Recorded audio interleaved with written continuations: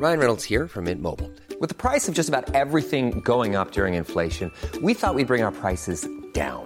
So to help us, we brought in a reverse auctioneer, which is apparently a thing.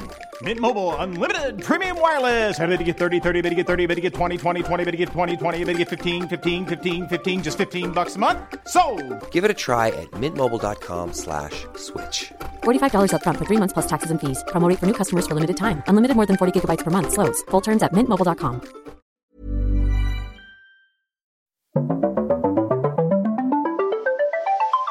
You're listening to Luke's English Podcast. For more information, visit teacherluke.co.uk. Hello everyone, welcome back to the podcast.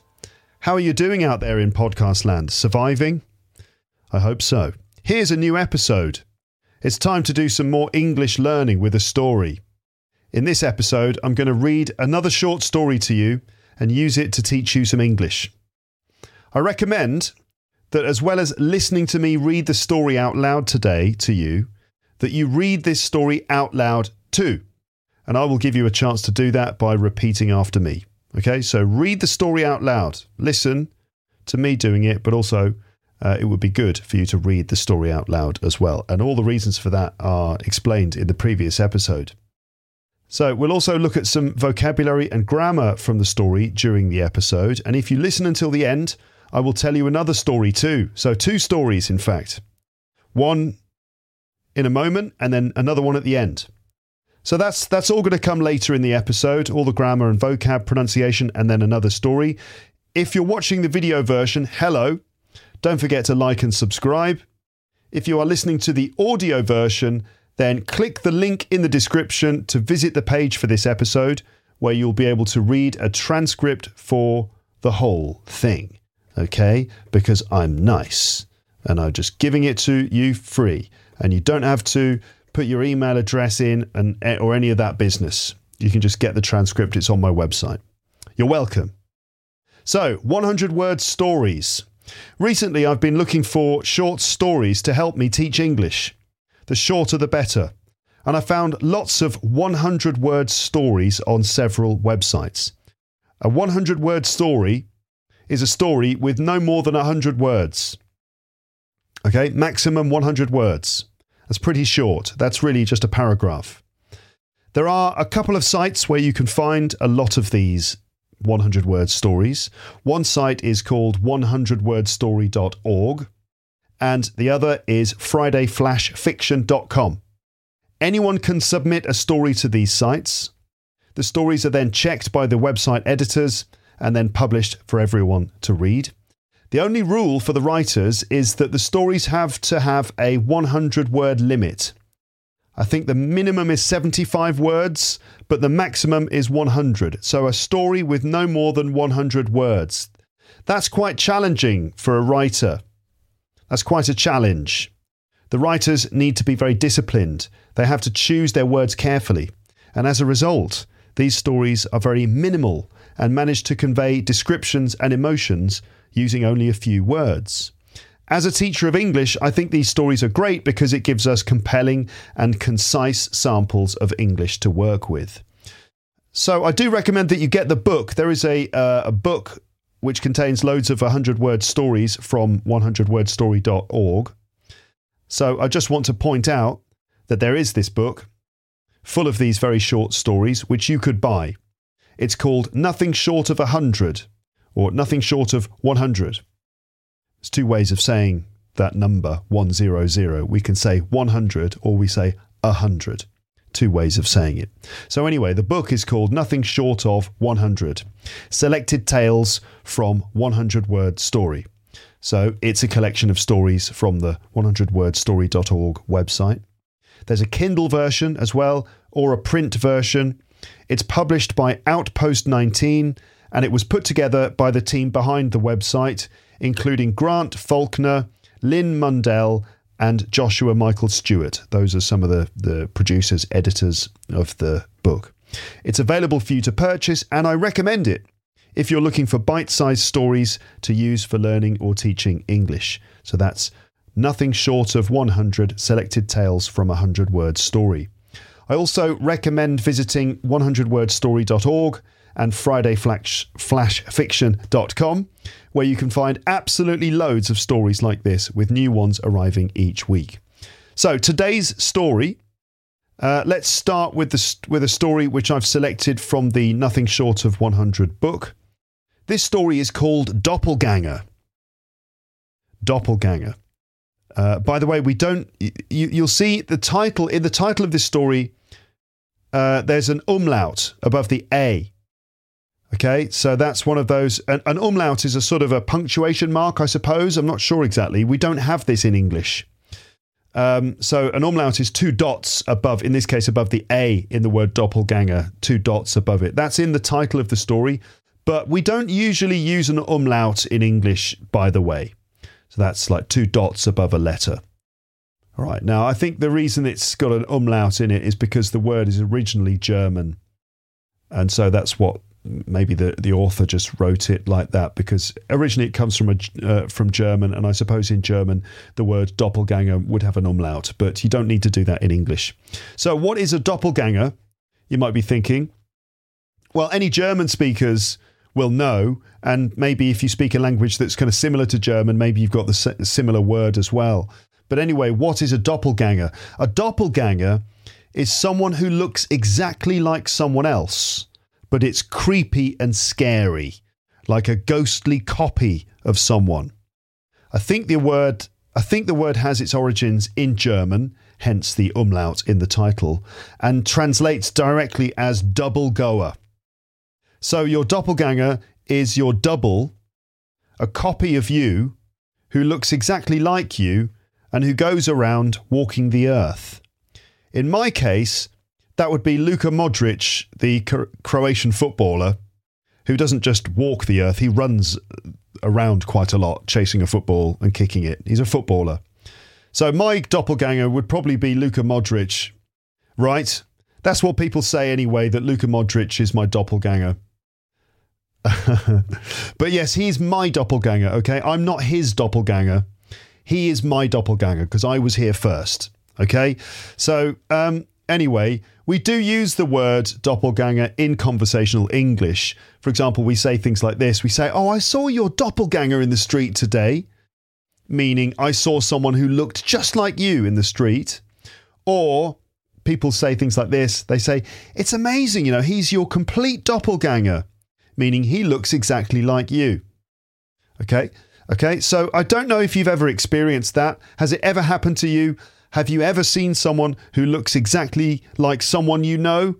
Have you ever done a double take and been confused for a split second? By the way, a double take, that's when you look for a moment and then you quickly look back again. So a kind of a, huh? That's a double take. So you might just be walking down the street, you see someone, and you just quickly glance, and then you go, wait a minute, was that Luke from Luke's English Podcast? And you do a double take. So I don't know if that's ever happened to you. Have you ever done a double take and been confused for a split second because you've seen someone who looked exactly like someone else?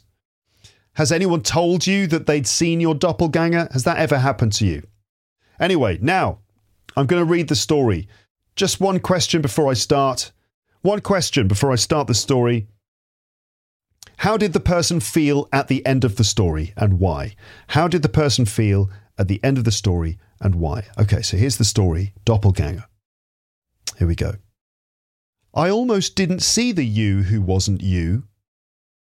I was walking past the outdoor tables of the French cafe, and just at the last second, I caught a familiar hand gesture, and I looked again. It couldn't have been you, though, my love, because your other hand was clasping the hand of the woman opposite. Your heads were too close.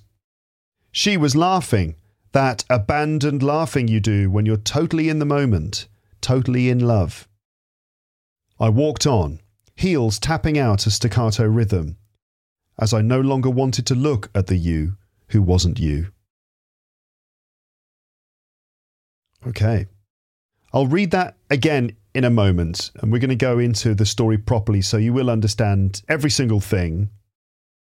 But that question, how did the person feel at the end of the story? I'm actually going to add another question here as well, because when was it? Last year, the year before, when I did a story on this podcast, and in the comments section, everyone seemed to be confused about the gender of the narrator of the story. And I was 99% sure that the person who's narrating the story was female, was a woman.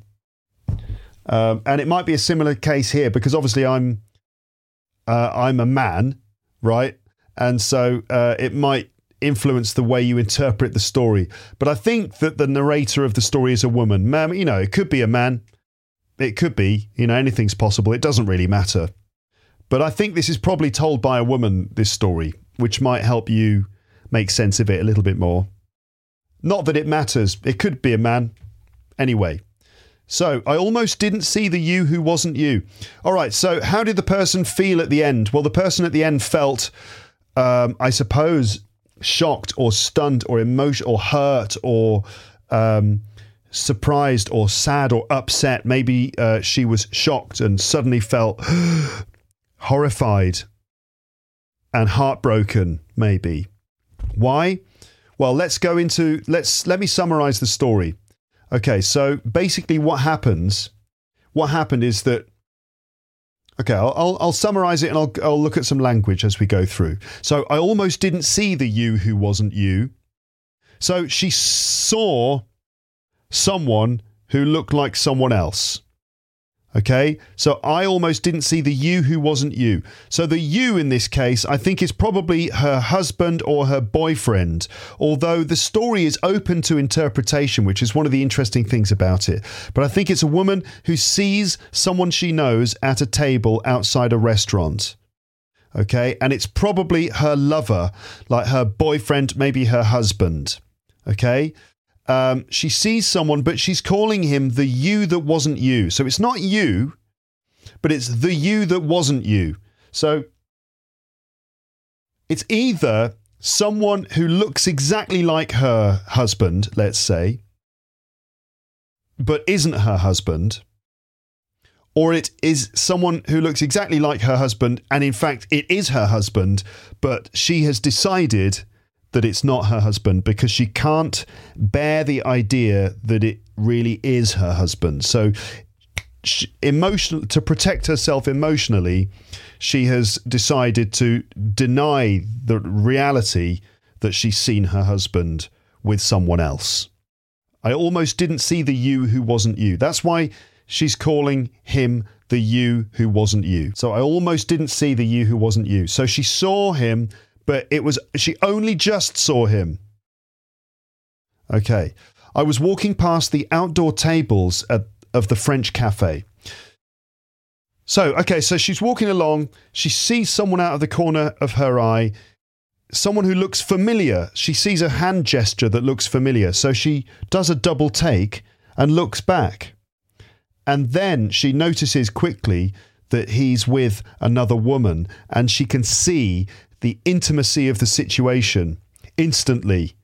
She sees that this is a very intimate situation. He's holding her hand. He's gesturing with his other hand, maybe in the middle of a conversation, and she's laughing. And she's kind of carefree and having a wonderful time. And it's obvious that they are totally in love. And the woman decides, oh no, it's not. It can't be my husband. It can't be.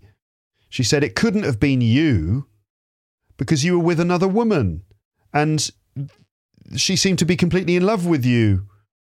And so then she just walks on, maybe quite quickly, maybe with some stress or emotion. She just sort of like walks away, trying to come to terms with what she's just seen, maybe in a state of emotional denial. So I was walking past the outdoor tables. Classic bit of past continuous there. That's the verb form. I was walking past the outdoor tables. You know, narratives, stories, they've always got past continuous in them. And they often start with past continuous to set the scene. They set the situation. They provide the context. What was happening? at the beginning of the story? What was the situation? That's the purpose of past continuous. It describes a situation which is then interrupted by past simple actions. So I was walking down the street. I was walking to work. I was thinking about my work. And then suddenly I saw you. But it wasn't you, was it? And just at the last second. So just in a very brief moment of time, I caught a familiar hand gesture. So at the last second, just before she walked past the restaurant, or just before she'd finished walking past the cafe, she just caught a glimpse. She caught a glimpse of a familiar hand gesture. So a gesture is a movement with your body. So it could be like something you do with your hand when you're talking. There's lots of different gestures, there's gestures to mean well done, okay, can I have the bill please? All sorts of different hand gestures that we make. But clearly she caught or noticed a familiar hand gesture. So this is a movement that this guy probably often does that she's familiar with. If you're familiar with something, if something is familiar to you, it means you know it already. You've seen it lots of times before and you know it. For example, when you go to a new part of a town, or if you go to a new city that you've never been before, everything is unfamiliar. You don't know where you are.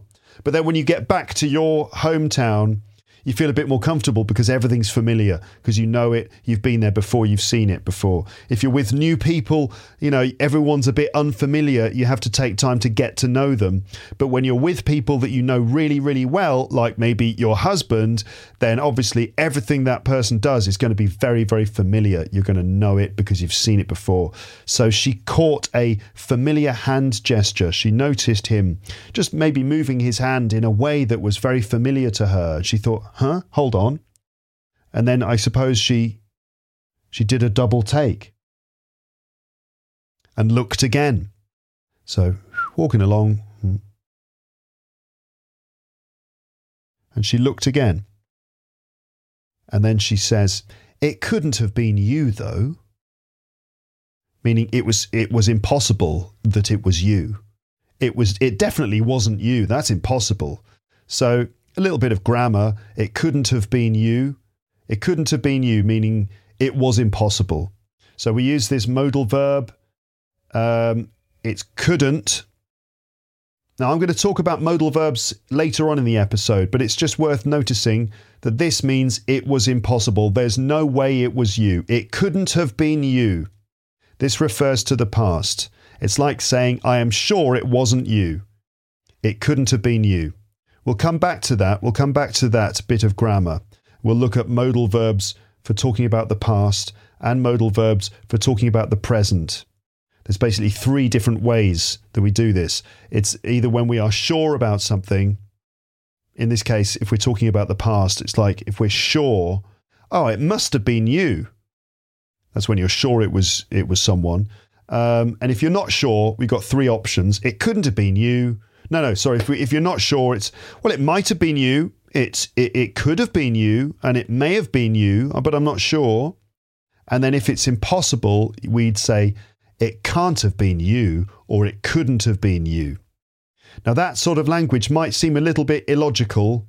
We're going to come on to that in a moment. So she sees this person, it's very familiar, but she basically denies the fact that she thinks it's impossible that it's her husband, let's say.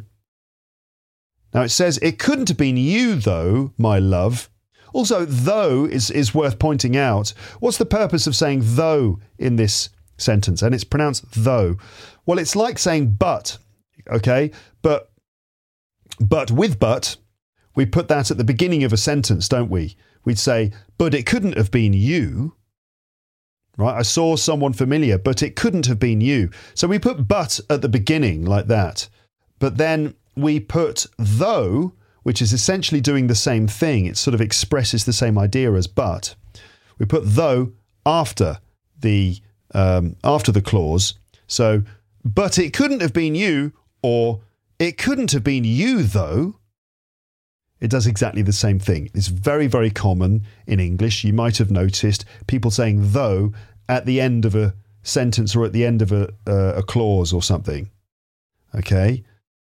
So we wanted to have a picnic. It's raining though. Okay. So let's move on. It couldn't have been you though, my love. So she calls him my love, which obviously shows it's someone she's in a relationship with, someone she loves. Because your other hand was clasping the hand of the woman opposite. So this means that, so he was making some gesture with one hand while he was talking, and his other hand was holding the hand of the woman sitting opposite him. So clasping as well, not just holding, but clasping. So to clasp something means to hold tightly. Okay. We also have the word clasp. The word clasp is also used as a tool that can grip something. For example, if you have a camera and you want to get one of those little tools that will attach your camera to a pole or something like that, you can use a clasp, which is like a clip, which you can use to attach something to something else. And I'm demonstrating on the video. I've got like a little clasp or clip, which would allow me to attach a light or a camera to the wall in front of me, for example.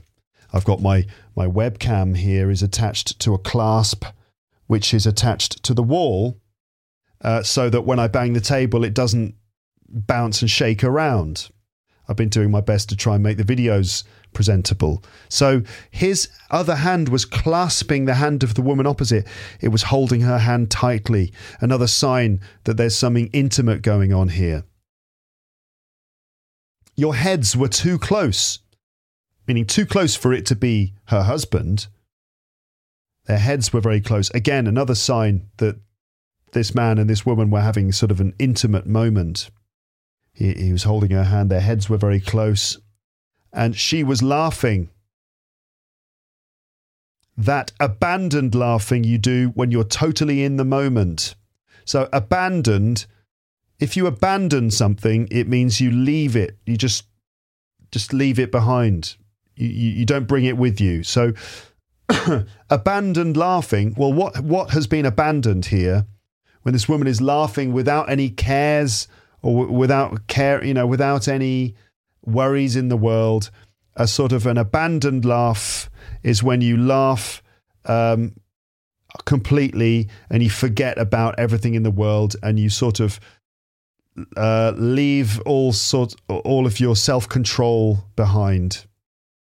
So she was laughing in an abandoned way. So she was like laughing fully, not even thinking about what she was doing, totally lost in the moment. Again, another sign that something very intimate was going on between these two people. The abandoned laughing you do when you're totally in the moment. Now this you here, that abandoned laughing that you do, this you, she's not referring to her husband here, but this is just the universal you. Which could be, in the past, we would have said one for this. That abandoned laughing one does when one is totally in the moment. These days, we just use you for that as well. So in English, we've got like you could be used for three different things. It could be you plural, meaning when you're talking to a group of people. I'm very glad that you came here today, meaning all the people who came. And I saw you today. That's you, one person. And then, the sort of thing that you do, the thing you say when you see someone you know, that is like saying one, which is a universal sort of all-inclusive pronoun. Do I make sense? Am I making sense? I hope so. So that abandoned laughing that one does or that you do when you're totally in the moment, totally in love. So what a shocking moment that she's just walking along and then she totally doesn't expect it, but she sees, wait, is that my husband? Sharing a very intimate moment with this woman I've never seen before? No, it can't be my husband, can it? And she walked on. So I walked on meaning I continued walking. I kept walking. I just carried on. Heels, tapping out a staccato rhythm. So the heels are the back part of the shoes that touch the ground. So I guess if this woman, I don't know if she's wearing high heels, but she's wearing shoes with heels that make a noise. So the sole of the shoe is the underside of the shoe, and the bit at the back that's often raised, those are the heels. And so she walked on, heels tapping out a staccato rhythm. So a staccato rhythm, this is a kind of steady, sharp rhythm. Okay, so in music, I remember from when I learned piano as a child, staccato is when you play the notes like this, ding, ding, ding, ding, ding, with gaps between each note, spaces between each note, and it creates a more dramatic effect, or maybe even a sort of slightly more stressful sound. Ding, ding, ding, ding. Instead of going ding, ding, ding, ding, like that, or with no gaps between them. Ding, ding, ding, ding, ding, ding, ding. It's more, in this case, that it represents the noise being made by her feet as she walked quickly away with a sort of stress, the emotion of seeing her husband and then quickly walking off. Her heels tapping out. Tap is a word that means to hit something lightly. So in this case, her heels were tapping out. You tap out a rhythm. To tap out a rhythm. In this case, a staccato rhythm as she quickly walked away. The poor woman.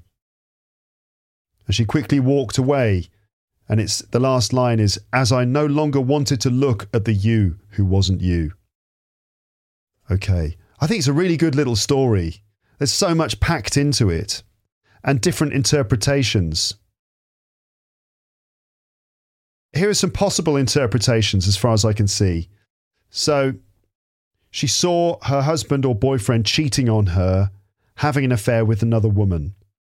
And she suddenly realised it was happening, and it was all a bit too much for her to accept. And she quickly walked on because what she saw was so upsetting to her that she quickly walked on. Now, she could have gone over and got angry with him or something, but she was obviously so hurt that she just carried on. That's one interpretation. Another interpretation is that it wasn't her husband or boyfriend. It was just someone who looked like him. But it still disturbed her because she's terrified that he could cheat on her. So if she, her husband or her boyfriend who she loves so much, and if she saw someone who looked just like him, and for a moment maybe she believed it was him, and then she decided, no, it can't be, but it still disturbed her because just the idea of him cheating on her or him leaving her is so upsetting. So it still upset her to see it, even though it wasn't him. Or maybe it was her ex, like her ex-husband or her ex-boyfriend, someone that she's split up with, and someone that she's still in love with. Maybe that's who she saw, and they're not together anymore. And it seems that he's moved on, he's found love with someone else, but she hasn't. She still loves him. And so maybe she moved on because she walked on because she realised that there's nothing that she could do because they've already broken up. But he's moved on and found love with someone else, but she's still kind of got feelings. Or she saw a guy who she loves, but they're just not together and they've never been together. And she sort of loves him from a distance and she just can't bear the fact that he's with someone else.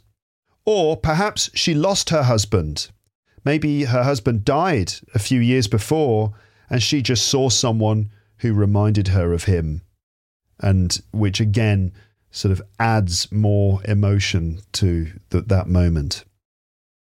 Okay, so anyway, I'm curious to know what you think of the story. As I said before, I'm going to give you a chance to repeat after me and actually practice saying the lines from the story too. It would be good practice for you.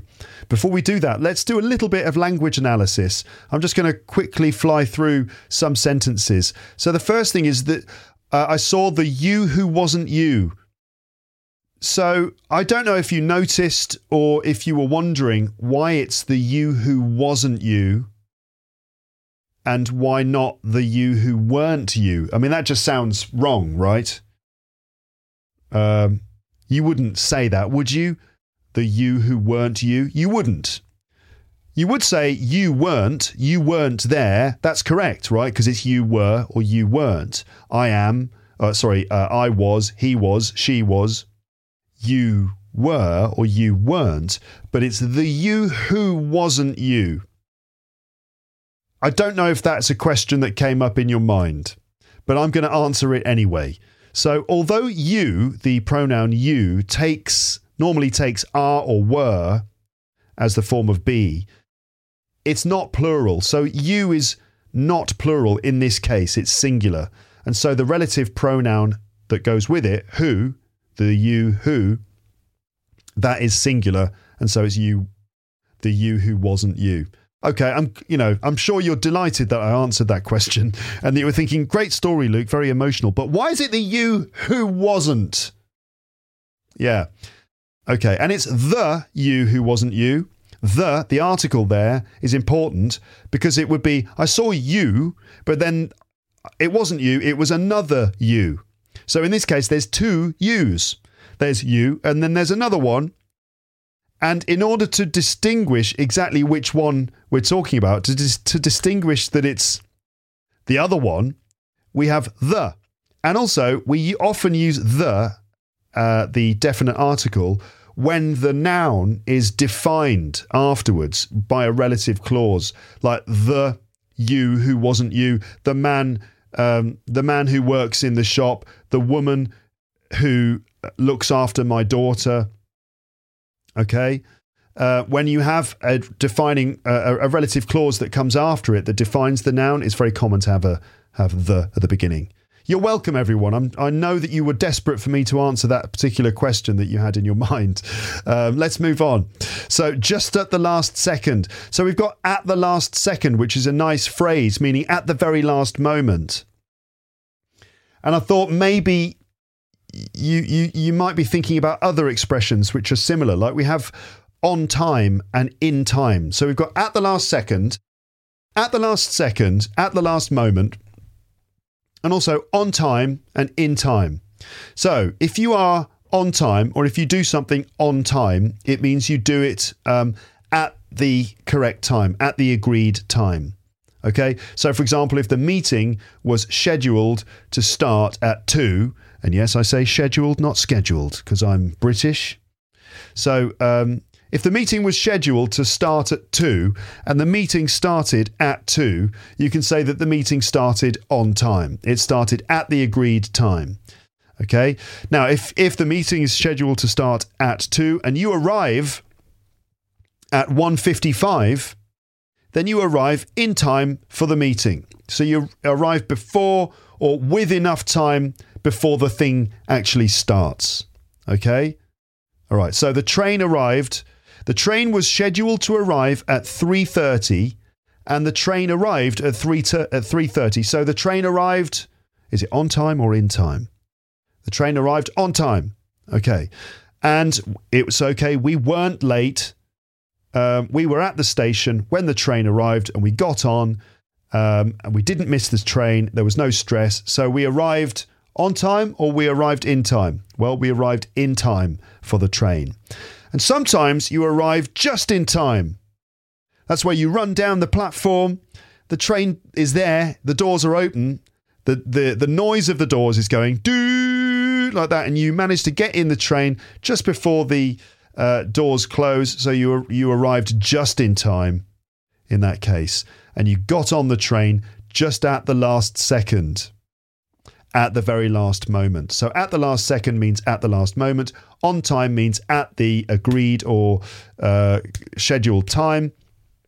And in time means before or with enough time so that you're not late. Okay. Next is the word familiar. A familiar hand gesture. Again, that's just something that you know because you've seen it lots of times. A gesture is a movement that you do with your body. All right. So that's normally a movement you do with your hands. You can also do a facial gesture. For example, if you frown like that, or you do that like, what? Look, that's a facial gesture as well. But normally gestures are with your hands. Like, nice one. For example, that's a gesture. Can I get the bill, please? What else? Anyone fancy a pint? Do you fancy a pint? When you pretend to lift a pint glass to your mouth, that's, do you fancy a pint? Okay, and when you put your thumb over your shoulder, like, let's leave, let's go, shall we? That means let's go. Also, we've got the other rude gestures, like the middle finger, like, which is obviously very rude. And in England, in the UK, if you do your two fingers, your index finger and your middle finger, with the back of your hand facing the person, meaning with two fingers up, if you give the V's, that's very rude. Did you know that? That means, up yours, mate. That's just in the UK for some reason. Like, they don't care about that in America. If you go to America and go, they go, what, two? What are you saying? So there you go. So just be careful with that, the V's. The other way round is fine. When you've got the palm of your hand facing outwards, that means peace. And, when someone takes a photo, you could do that, or peace, like that. That's fine. But if you've got the back of your hand facing out, that's rude. So if you go to the pub and you ask for 2 drinks, say 2 drinks with the palm of your hand facing, not the other way around, because you might offend someone. So anyway, watch out for the gestures. Next, to catch something or to catch a look at something is just to quickly get a glimpse of something. Okay, I'll just put that here, to get a glimpse of something. Though, which is used at the end. Okay. All right. Like, I don't know, like you're looking in the window of a guitar shop. This is what happens to me all the time. Whenever I walk past the guitar shops, and there are a few in the street not far from where I live, whenever I walk past the guitar shops, I always stare into the windows and go, oh, that's a lovely guitar. Oh, that's a beautiful guitar. That's fantastic. I'm not going to buy it though. Okay. Or, oh, it's a fantastic guitar, isn't it? It's too expensive though. Which is another way of saying it's a lovely guitar, but I'm not going to buy it. It's a lovely guitar, but it's too expensive. It's a lovely guitar. It's too expensive though. It's a lovely guitar. I'm not going to buy it though. So though at the end of a sentence is like saying but at the beginning. Okay. We also have although, ALTHOUGH, which is a bit more formal. You might use it in writing, and although can go at the beginning of a sentence. Although, actually, yeah, this is a whole other lesson for another time. Discourse markers and contrast words like although, however, despite, in spite of, though, and other ones. Let's just keep it simple and say that though is very common in spoken English, and often it goes at the end where you would put but at the beginning.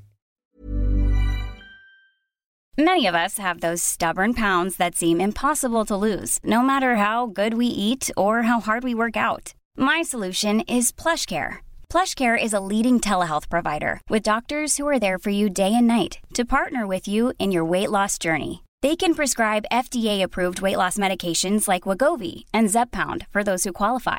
Plus, they accept most insurance plans. To get started, visit plushcare.com/weightloss. That's plushcare.com/weightloss. Quality sleep is essential. That's why the Sleep Number Smart Bed is designed for your ever-evolving sleep needs. Need a bed that's firmer or softer on either side? Helps you sleep at a comfortable temperature? Sleep Number Smart Beds let you individualize your comfort, so you sleep better together. J.D. Power ranks Sleep Number number 1 in customer satisfaction with mattresses purchased in-store. And now save 40% on the Sleep Number Limited Edition Smart Bed for a limited time. For JD Power 2023 award information, visit jdpower.com/awards. Only at Sleep Number stores or sleepnumber.com.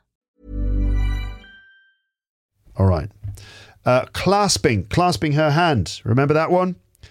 Clasp, like you have a clasp that you can use to attach a camera to something. You can also clasp someone's hand, meaning hold their hand tightly. To clasp your cup of tea in your hand.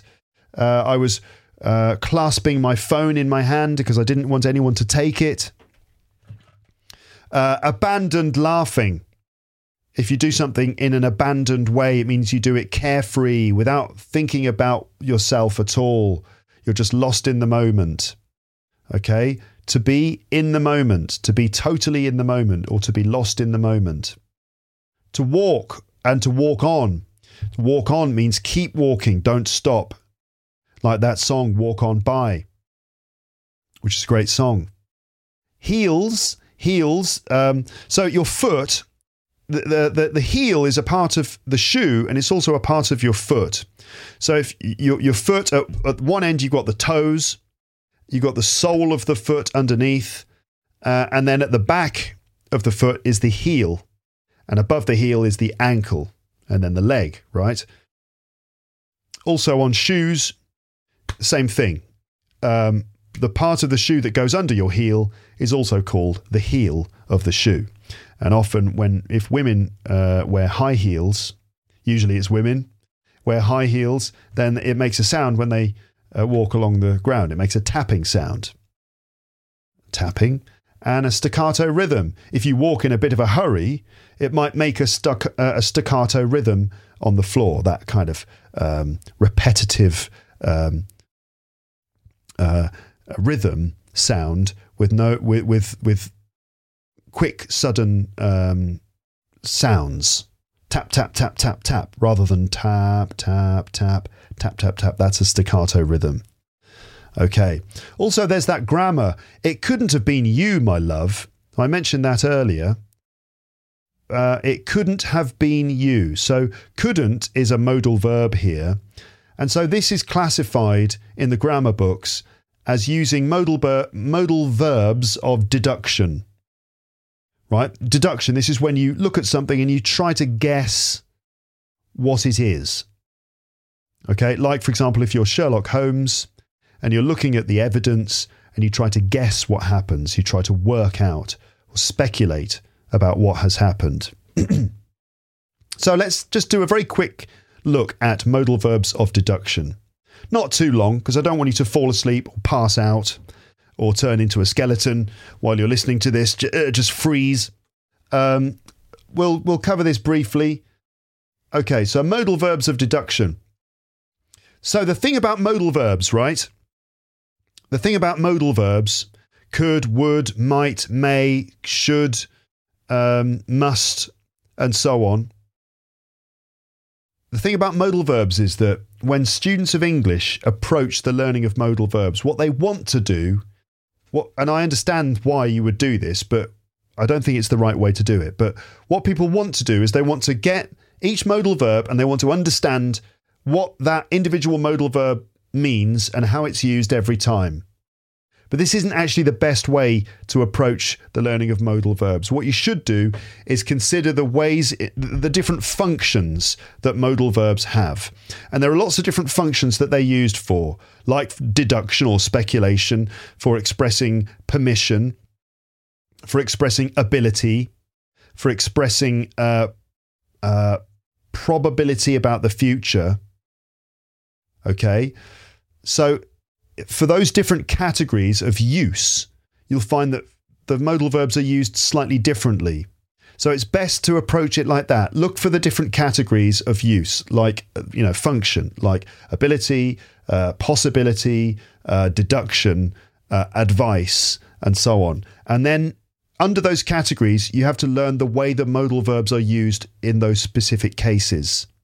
I'd suggest doing it like that, because you'll find that modal verbs are used differently in different situations. So you should learn the situations and the language used to express those different things in those situations rather than the specific meanings of the modal verbs. Okay, so if we're talking about modal verbs of deduction, we've got past and present. So the situation that we need is maybe you've just seen someone and you're wondering, who's that? Or maybe that's in the present. Who is that? And it's in the past, it's who was that? Okay, now that makes a difference. The present is a little easier. The grammar is just a bit easier. It gets a bit more difficult in the past. So, who is that? Like, you're not sure who it is. Wait a minute, who is that? So you're trying to see someone in the distance. Maybe you're not wearing your glasses. Who is that? Now, you've got three things that you are expressing here, basically. Either you are sure, or you're expressing that it's possible, or you're expressing that it's impossible. For example, I'm sure it's you, or I'm sure it's Dave. Oh, that's Dave, isn't it? Is it? I'm not sure. Oh, I'm sure it's Dave. Okay, just a bit of editing there to change the example sentence. So we're talking about Dave. Who's Dave? I don't know. It's just one of your friends. Is that Dave? So I'm sure it's Dave. I'm certain it's Dave. It's definitely Dave. So that would be, it must be Dave. It must be Dave. It can't be anyone else. Look, it looks like Dave. He's wearing Dave's clothes. It's got Dave's face. He's carrying a big sign with letters across the sign that say, I'm Dave. He's got a badge on his shirt that says Dave. He's holding his passport out. And you can see on the passport, it says Dave in big letters. It must be Dave. Right, that's if you're sure. So must is the modal verb. Must be, it must be Dave. Now, if the second category is it's possible, but you're not sure. Okay? It's possible, not sure. Okay? So there you would say, well, it could be Dave, it might be Dave, or it may be Dave. Now, those three, could, might, may, same. Okay? Same meaning, same level of possibility. It's just the same each time. You might be thinking, but may is a bit more possible than might. And no, same. Okay? There you go. Trust me. All right? I'm an English teacher. I know what I'm talking about. It's basically the same level of possibility. All right, it could be Dave. It might be Dave. All right, maybe Dave. Same thing each time. I personally tend to use could and might more. All right? Now, you also might be thinking, but it may be Dave is like permission. May I come in? You may come in. Yeah, that is true. May, we do use may and can and other things and could and stuff for permission and for politeness and stuff like that. Yeah, but that's something else, different category. Don't think about that. We're just talking about deduction. So in this case, could, might, may, same. Okay, it could be Dave. Not sure. It might be Dave. Could, don't know. Maybe Dave. We don't know. Okay, and then the third category is it's impossible that it's Dave. There's no way it's Dave because Dave is dead. Maybe Dave is dead. And you say, wait, is that Dave? Your friend says, is that Dave? And you're thinking, no way, Dave's dead. Dave died in I don't know what happened to Dave. A piano landed on Dave 9 years ago. Don't you remember the great piano tragedy of 9 years ago when Dave was tragically killed by a piano that landed on his head outside that big building, the big department store? The great piano tragedy of 9 years ago. Remember? It's like, yeah, I remember. How could I forget? Anyway, that's another story for another time. So, is that Dave? Then you'd say, it can't be Dave. Or, it couldn't be Dave. Now, you might be thinking, but wait a minute. Couldn't is the past, isn't it? Well, yeah, kind of, yeah. But here, remember what I said, just for the function of deduction or speculation, can't and couldn't are used in the same way. They mean the same thing. I know, it's crazy, isn't it? It is crazy. There it is. Get used to it. it's language. Languages are normally quite crazy. They don't normally work in a logical way. They work in They don't work in a logical way. They work in an illogical way. Okay? Say that. They don't work in a logical way. They don't work in a logical way. They work in an illogical way. Right, so it can't be Dave. It couldn't be Dave. Same thing. It couldn't be Dave does not refer to the past. Here, it refers to the present. Right, but what about if you saw Dave during the day and then you're sitting at home, you're drinking your tea with your flatmate, and you're still talking about what you saw. Was that a ghost? Did we see a ghost of Dave? You're still thinking about it, but now you're talking about the past. Who was that, you might say? So now we're talking about the past. All right, same thing. We're expressing the same different ideas of I'm certain and it's possible, but we're not sure, and it's impossible. Okay, but now we're referring to the past. So I'm sure it was Dave would be, it must have been Dave. Didn't you see the t-shirt that he was wearing that said, I am definitely Dave? It must have been Dave. It can't have been anyone else. It must have been Dave. So if you're certain it was Dave, it must have been Dave. Right? What about, it's possible that it was Dave, but we're not sure. We don't know. Then, well, it could have been Dave. It might have been Dave. It may have been Dave. We don't know. Okay? So could, might, may, same thing. But notice that it's have been, right? Because we are talking about the past. Have and the past participle. This is how we use these modal verbs to talk about the past. Instead of conjugating the modal verb itself, we add these auxiliary verbs, or we add the auxiliary verb have and a past participle of the main verb we're using. So it must have been Dave, not it musted be Dave. No, it must have been Dave. It could have been Dave, not it couldn't. It could have been Dave, yeah. Not it. Well, there's no other way of doing it, is there? You can't say it could have been Dave. That's impossible. Could have been Dave, might have been Dave, it may have been Dave.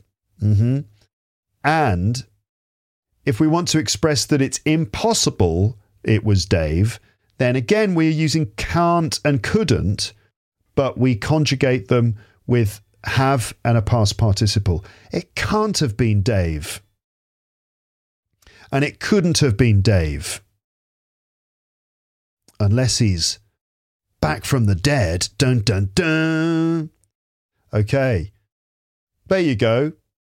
Now you could go away and practice that. You could just Google it. You could just Google modal verbs, past deduction practice and see if you've got it.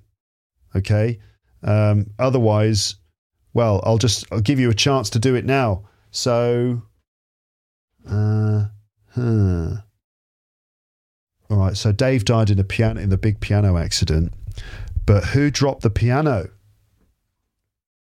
Who dropped the piano? Now, here's a bit of backstory for you. So, who dropped the piano? So, Simon, Simon hated Dave because Dave ate the last biscuit, which is obviously a terrible thing to do. So, there's biscuits, right, in a pack of biscuits, and Dave ate the last biscuit, which is a crime. And Simon was so angry that we all know Simon was incredibly angry with Dave. And the last thing we heard from Simon is Simon said, I'm so angry, I'm going to go up on the roof. I'm going up on the roof, which is, by the way, where the piano... I don't know why, but the piano was on the roof. I don't know. A big piano with wheels on just happened to be on the roof. Maybe they were moving it. Simon was like, I'm so angry with Dave. Don't talk to me. I'm going on the roof. And we all said, okay, well, we're all going to go out now with Dave. And then next thing, a piano landed on Dave, killing him instantly. It's not funny at all. I don't know why you're laughing. It's just not funny. But anyway, what happened? So who killed Dave? Who dropped the piano? So now you could say this. I'm certain it was Simon. How do you know? Because I saw, because he said he was going to do it. He said to Sandra, he said, you know what? I'm so angry with Dave. I'm going to kill him. I'm going to kill him. He said. Sandra says that she heard Simon saying that he was going to kill Dave. So I'm sure it's I'm sure it's Simon. I'm sure it's Simon. How do you say that? I'm sure it is Simon. Well, we'd say it must be Simon. Okay. What about if you want to say this? Well, maybe it's Simon, but we're not sure. Well, you can say one of three things. Well, it could be Simon. It might be Simon. It may be Simon, but we don't know. I think that putting Simon in prison for the rest of his life is a bit of a risk because it might not be Simon. It may not be Simon. But could not be Simon. No, because that means it's impossible that it's Simon. Interesting. So the negative versions are it may not be and it might not be. So it could be Simon, it might be Simon, it may be Simon, right? But the negatives are only it might not be and it may not be. We don't know. But if you say it couldn't be Simon, that means it's impossible. Okay, so maybe Sandra or maybe Janice. Not Janice. Maybe Terry. Terry said, no, I saw Simon. He was downstairs eating a chocolate cake at exactly 3:00 when the accident happened. So, sorry, it's impossible that it's Simon. So you'd say, oh, it can't be Simon. It couldn't be Simon. And if we're talking about the past, same thing. Same thing. It's like, I'm certain it was Simon. You'd say it, what? It must have been Simon. If we're not sure, then it could have been Simon, might have been Simon, may have been Simon. Okay. It may not have been Simon, might not have been Simon. We don't know. And if you are certain that it's not, so it's impossible that it was Simon, then it can't have been Simon and it couldn't have been Simon. There you go. You're welcome, folks, for that little grammar lesson. Let's move on. Just some pronunciation. We're nearly finished here. We've been going for about an hour. Here's some pronunciation. It's really important that you read the story out loud as well. It would be a very good idea. It would be wise. So I'd like you to repeat the story after me, line by line. Try to say each line with no pauses between words. And notice which word has the main emphasis or stress in each line. And just don't sound like a robot, okay? So I don't want you to do this. I almost didn't see the you who wasn't you. No, it should be I almost didn't see the you who wasn't you. Okay? So just repeat the story after me. Here we go. Doppelganger. So I'm going to leave a pause after I say the line, and that's where you repeat it. I'll say it twice, then you repeat it, and then I'll move on. Okay? Doppelganger. Doppelganger. I almost didn't see the you who wasn't you. Wait a minute. I almost didn't see the you who wasn't you. Okay, your turn. Go. I almost... Next. I was walking past the outdoor tables of the French cafe. I was walking past the outdoor tables of the French cafe.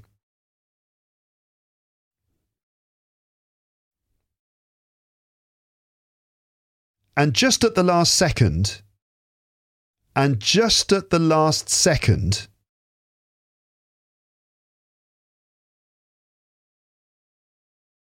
caught a familiar hand gesture. I caught a familiar hand gesture. You?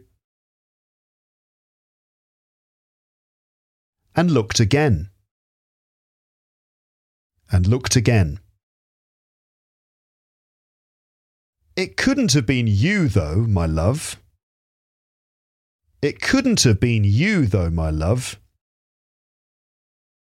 It couldn't have been. It couldn't have been you. Because your other hand was clasping the hand of the woman opposite. because your other hand was clasping the hand of the woman opposite.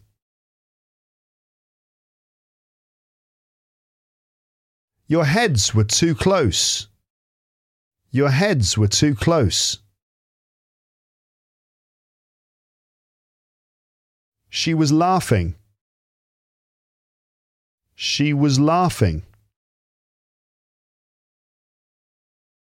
That abandoned laughing you do when you're totally in the moment. That abandoned laughing you do when you're totally in the moment. Totally in love.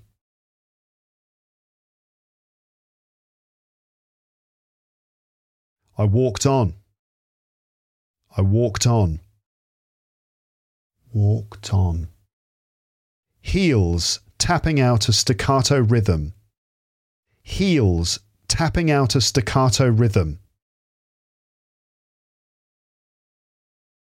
As I no longer wanted to look at the you who wasn't you. As I no longer wanted to look at the you who wasn't you. Okay, so what I've been doing there with the vocab and the pronunciation and stuff and the grammar, that's the sort of thing that I normally do in LEP Premium, in my premium episodes. But every now and then I'll kind of do a little bit on the normal free podcast as well to kind of give you a little taste.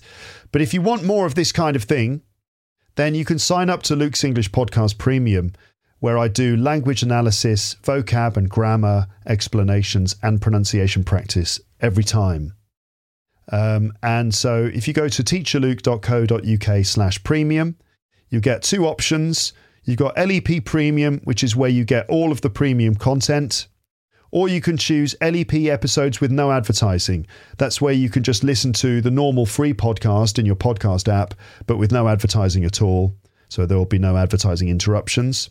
With the premium one, you get all of the premium episodes, and the free episodes will have no advertising as well. So that's kind of, LEP Premium is the recommended one because you get all the premium content and no advertising. Okay, so that's the one I recommend. And in the premium section, there are stories and language reviews for conversations which have appeared in episodes of Luke's English Podcast. That's where I go through conversations I've had in episodes and I break down all the language and explain it and help you practice it and pronounce it and stuff. And also there are stories as well, like the one I've done today. If you sign up to LEP Premium, you can add all the premium episodes to your podcast app of choice on your phone, and also get links for video versions and PDF worksheets. teacherluke.co.uk/premium, and you'll find the link in the description. So how about another story? So we've been going for just over an hour, but we're not finished yet. There's maybe a few more minutes left in the episode. So I'm going to read you another story. This one is also about a doppelganger. So I'll just read the story to you now, and then I'm going to do some language work in a premium episode, which is coming soon to the premium subscription. Okay, so I'll just read the story to you, and then I'll do all of the language teaching and stuff in a premium series. And if you want to get it, you can get it by signing up to LEP Premium. And yes, okay, I am trying to persuade you to sign up to my premium subscription, but I do think it's worth it because you get so much content. And if you do, you'll be supporting the podcast too, which is very helpful. No pressure though, of course. If you don't want to sign up or you can't, that's fine. No worries. So I'm going to read the story to you in this free episode now, this second story. I'm going to read it to you and then I'll do the language work in a premium series. Okay, I hope you enjoy it.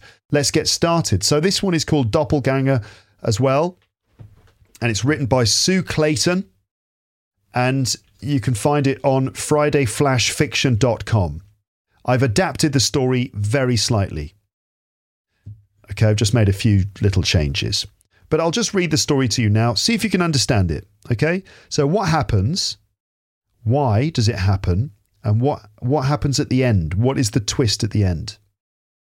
I'll give you a little summary at the end, but the proper language work will be done in the premium podcast. Okay, so here we go. This book says everyone has a doppelganger, a mirror image. And if you meet yours face to face, you'll die. Janice, my flatmate, closed the book, finished her tea and toast, and slammed out of the door for her A&E shift at St Margaret's Hospital just down the road. She loved any kind of fantasy literature, always immersed in some supernatural genre book. Not my cup of tea at all. Give me a good Nordic noir mystery anytime. After taking a shower, I went to brush my teeth. If you meet your doppelganger face to face, you'll die. My reflection in the bathroom mirror laughed as I recited the words, if you meet your doppelganger face to face, you'll die. My reflection laughed as I recited the words, but they'd begun to worm their subliminal way into my subconscious, waiting to claw their way to the surface and pounce. One day, a couple of weeks later, I headed for the front door, ready to set off into town where I worked at a music store. Doppelganger. I froze as my mind hissed the insidious word doppelganger. What if I saw me on the train? Or stood behind me in the line at the coffee place? What if I came into the shop to buy a record and had to serve myself? The words shot through my mind. I let go of the door handle as if I'd been electrocuted and phoned in sick. Do you fancy a night out at that new wine bar down the street? Janice bounced through the front door one afternoon, chirpy as a bluebird, her shift trauma-free for once. Not tonight, Janice. I'm still not feeling very good. The image of my other self perched on a stool at the far end of the bar, possibly raising a toast, was too hard to stomach. You haven't been outside for ages, Natalie. Not even for work. You'll end up getting fired. What's going on with you? Janice pressed. I'll meet my doppelganger and die if I go outside. I burst into tears, knowing how ridiculous I sounded. You know there's no such thing. You need to get help, Natalie. I've got a therapist friend who works at the hospital. I'll fix you up an appointment. She wrapped me in a comfort hug. You're booked in for 10 o'clock this morning. 2 days later, Janice grabbed my arm and pulled me through the front door. I didn't stand a chance. You won't meet yourself between here and St Margaret's. She smiled reassuringly, and we set off down the street. Excuse me. A hand tapped my shoulder as we waited to cross the busy main road. I turned around, and my shriek froze the blood of everyone close by before I stepped backwards off the footpath into the path of an articulated lorry. I didn't mean to frighten her. Tears ran down the anguished face of one of the two men who'd been standing behind me. He was holding a large 6 feet square mirror, which they were carrying across to the framing workshop across the road. I just wanted to ask her to step to one side. Okay. That's the end of the story. Let me give you a summary. So I'm not going to go into all the language and break it down. That's for the premium episode, but I will explain the story. So the narrator of the story, and by the way, yeah, what happens at the end? Well, she died at the end, okay? The narrator of the story, let's call her Sue. Okay, I've just realised that her name in the story is Natalie, but I forgot that, so I'm calling her Sue. So Sue died at the end of that story, and I do like a story in which the storyteller dies at the end, because obviously it's ridiculous, because it doesn't make sense. You know, I was walking down the street and suddenly a piano landed on my head and then I died. Like, it's impossible. You can't, if you died, you can't tell the story. But, you know, that's the twist, isn't it? You don't expect it to end like that. Maybe Sue is telling this story in the afterlife, or maybe she's a ghost now or something. I don't know. Sometimes with literature, you can break all the rules. It doesn't really matter. But still, it's quite funny when the narrator actually dies at the end of the story that they're telling. So the narrator, let's call her Sue. She lives with her flatmate, Janice. Janice works in a hospital, in the accident and emergency department of the hospital. So one day, Janice is reading a book and she reads a line from this book. It's a scary book that she's reading. So she reads a line from a scary book that she's reading. And the line in the book says that if you ever meet your doppelganger, you'll die. It's a kind of scary thing that you get in a scary book. Now, Sue doesn't usually believe that kind of thing, right? She doesn't like those sorts of stories. She prefers those sorts of Nordic crime stories instead, the more hard-boiled detective stories, not horror stuff. So Janice likes horror, Sue doesn't. So Sue doesn't usually believe that kind of thing. She's not superstitious. She's not prone to getting scared by scary stories. But the idea gets into her head. And as she is leaving the house one day, a week later, she suddenly gets scared that she might meet her doppelganger and die. Because she says after Janice has said this to her, and Sue has kind of brushed it off, it's nonsense.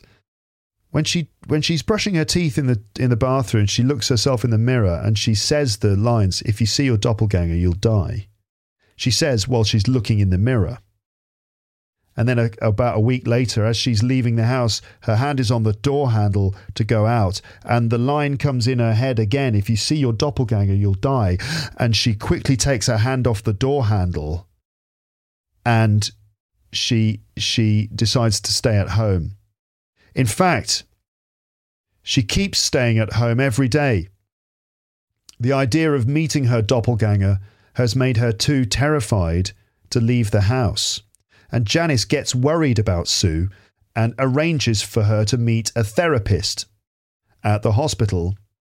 And she assures Sue that nothing can happen to her on the way. "Don't worry, nothing's going to happen to you between here and the hospital," she assures her. So Sue agrees to leave the house. In fact, Janice kind of doesn't give her any choice. But but while crossing the road, let's say at the main road, which is like a busy road, someone taps her on the shoulder, and Sue turns around and sees her own reflection, and she shrieks, she screams in fright, in terror, and everyone gets stunned because it's so shocking. Because Sue has turned around and seen her own reflection. She sees her own doppelganger. Although it's a reflection of herself in a mirror. Because the man who tapped her on the shoulder was trying to carry a mirror across the road. And he wanted to ask her to step to one side to make some space. But Sue turned around and saw her doppelganger, her reflection in the mirror, and she screamed. And because she was so surprised, she stepped back into the road and was hit by a large lorry. A lorry is a big truck, sort of big truck that carries lots of... A big truck with a big storage container on the back. Big, heavy lorry. You know, one of those ones. So she stepped back, shocked, into the street and was hit by a lorry and, no doubt, killed. So there you go. A creepy little story with a twist at the end. I thought you might enjoy it. But that's it. That's the end of the episode. Check out LEP Premium, though, because I'm going to do a little premium series using that story. We'll look at the grammar. We'll look at the vocab. I will give you a memory test with it. We'll do some pronunciation practice as usual. And all that stuff, okay? But thanks for watching this episode. Thank you for listening. I hope that's been enjoyable for you. Let me know what you think. Leave your comments in the comments section. Sign up to Luke's English Podcast in a podcast app of your choice on your phone. Just go into your phone, whatever podcast app you use. It could be Pocket Casts, it could be Apple Podcasts, it could be Google Podcasts or Podcast Addict or something. Search for Luke's English Podcast. You can get the episode archive, listen to all my episodes on your headphones and stuff like that. And you can get the premium episodes in your podcast app of choice as well. And that's it, okay? Have a lovely morning, afternoon, evening or night, and I will speak to you again soon. But for now, it's just time to say goodbye. Bye, bye, bye, bye, bye, bye, bye, bye. Thanks for listening to Luke's English Podcast. For more information, visit teacherluke.co.uk.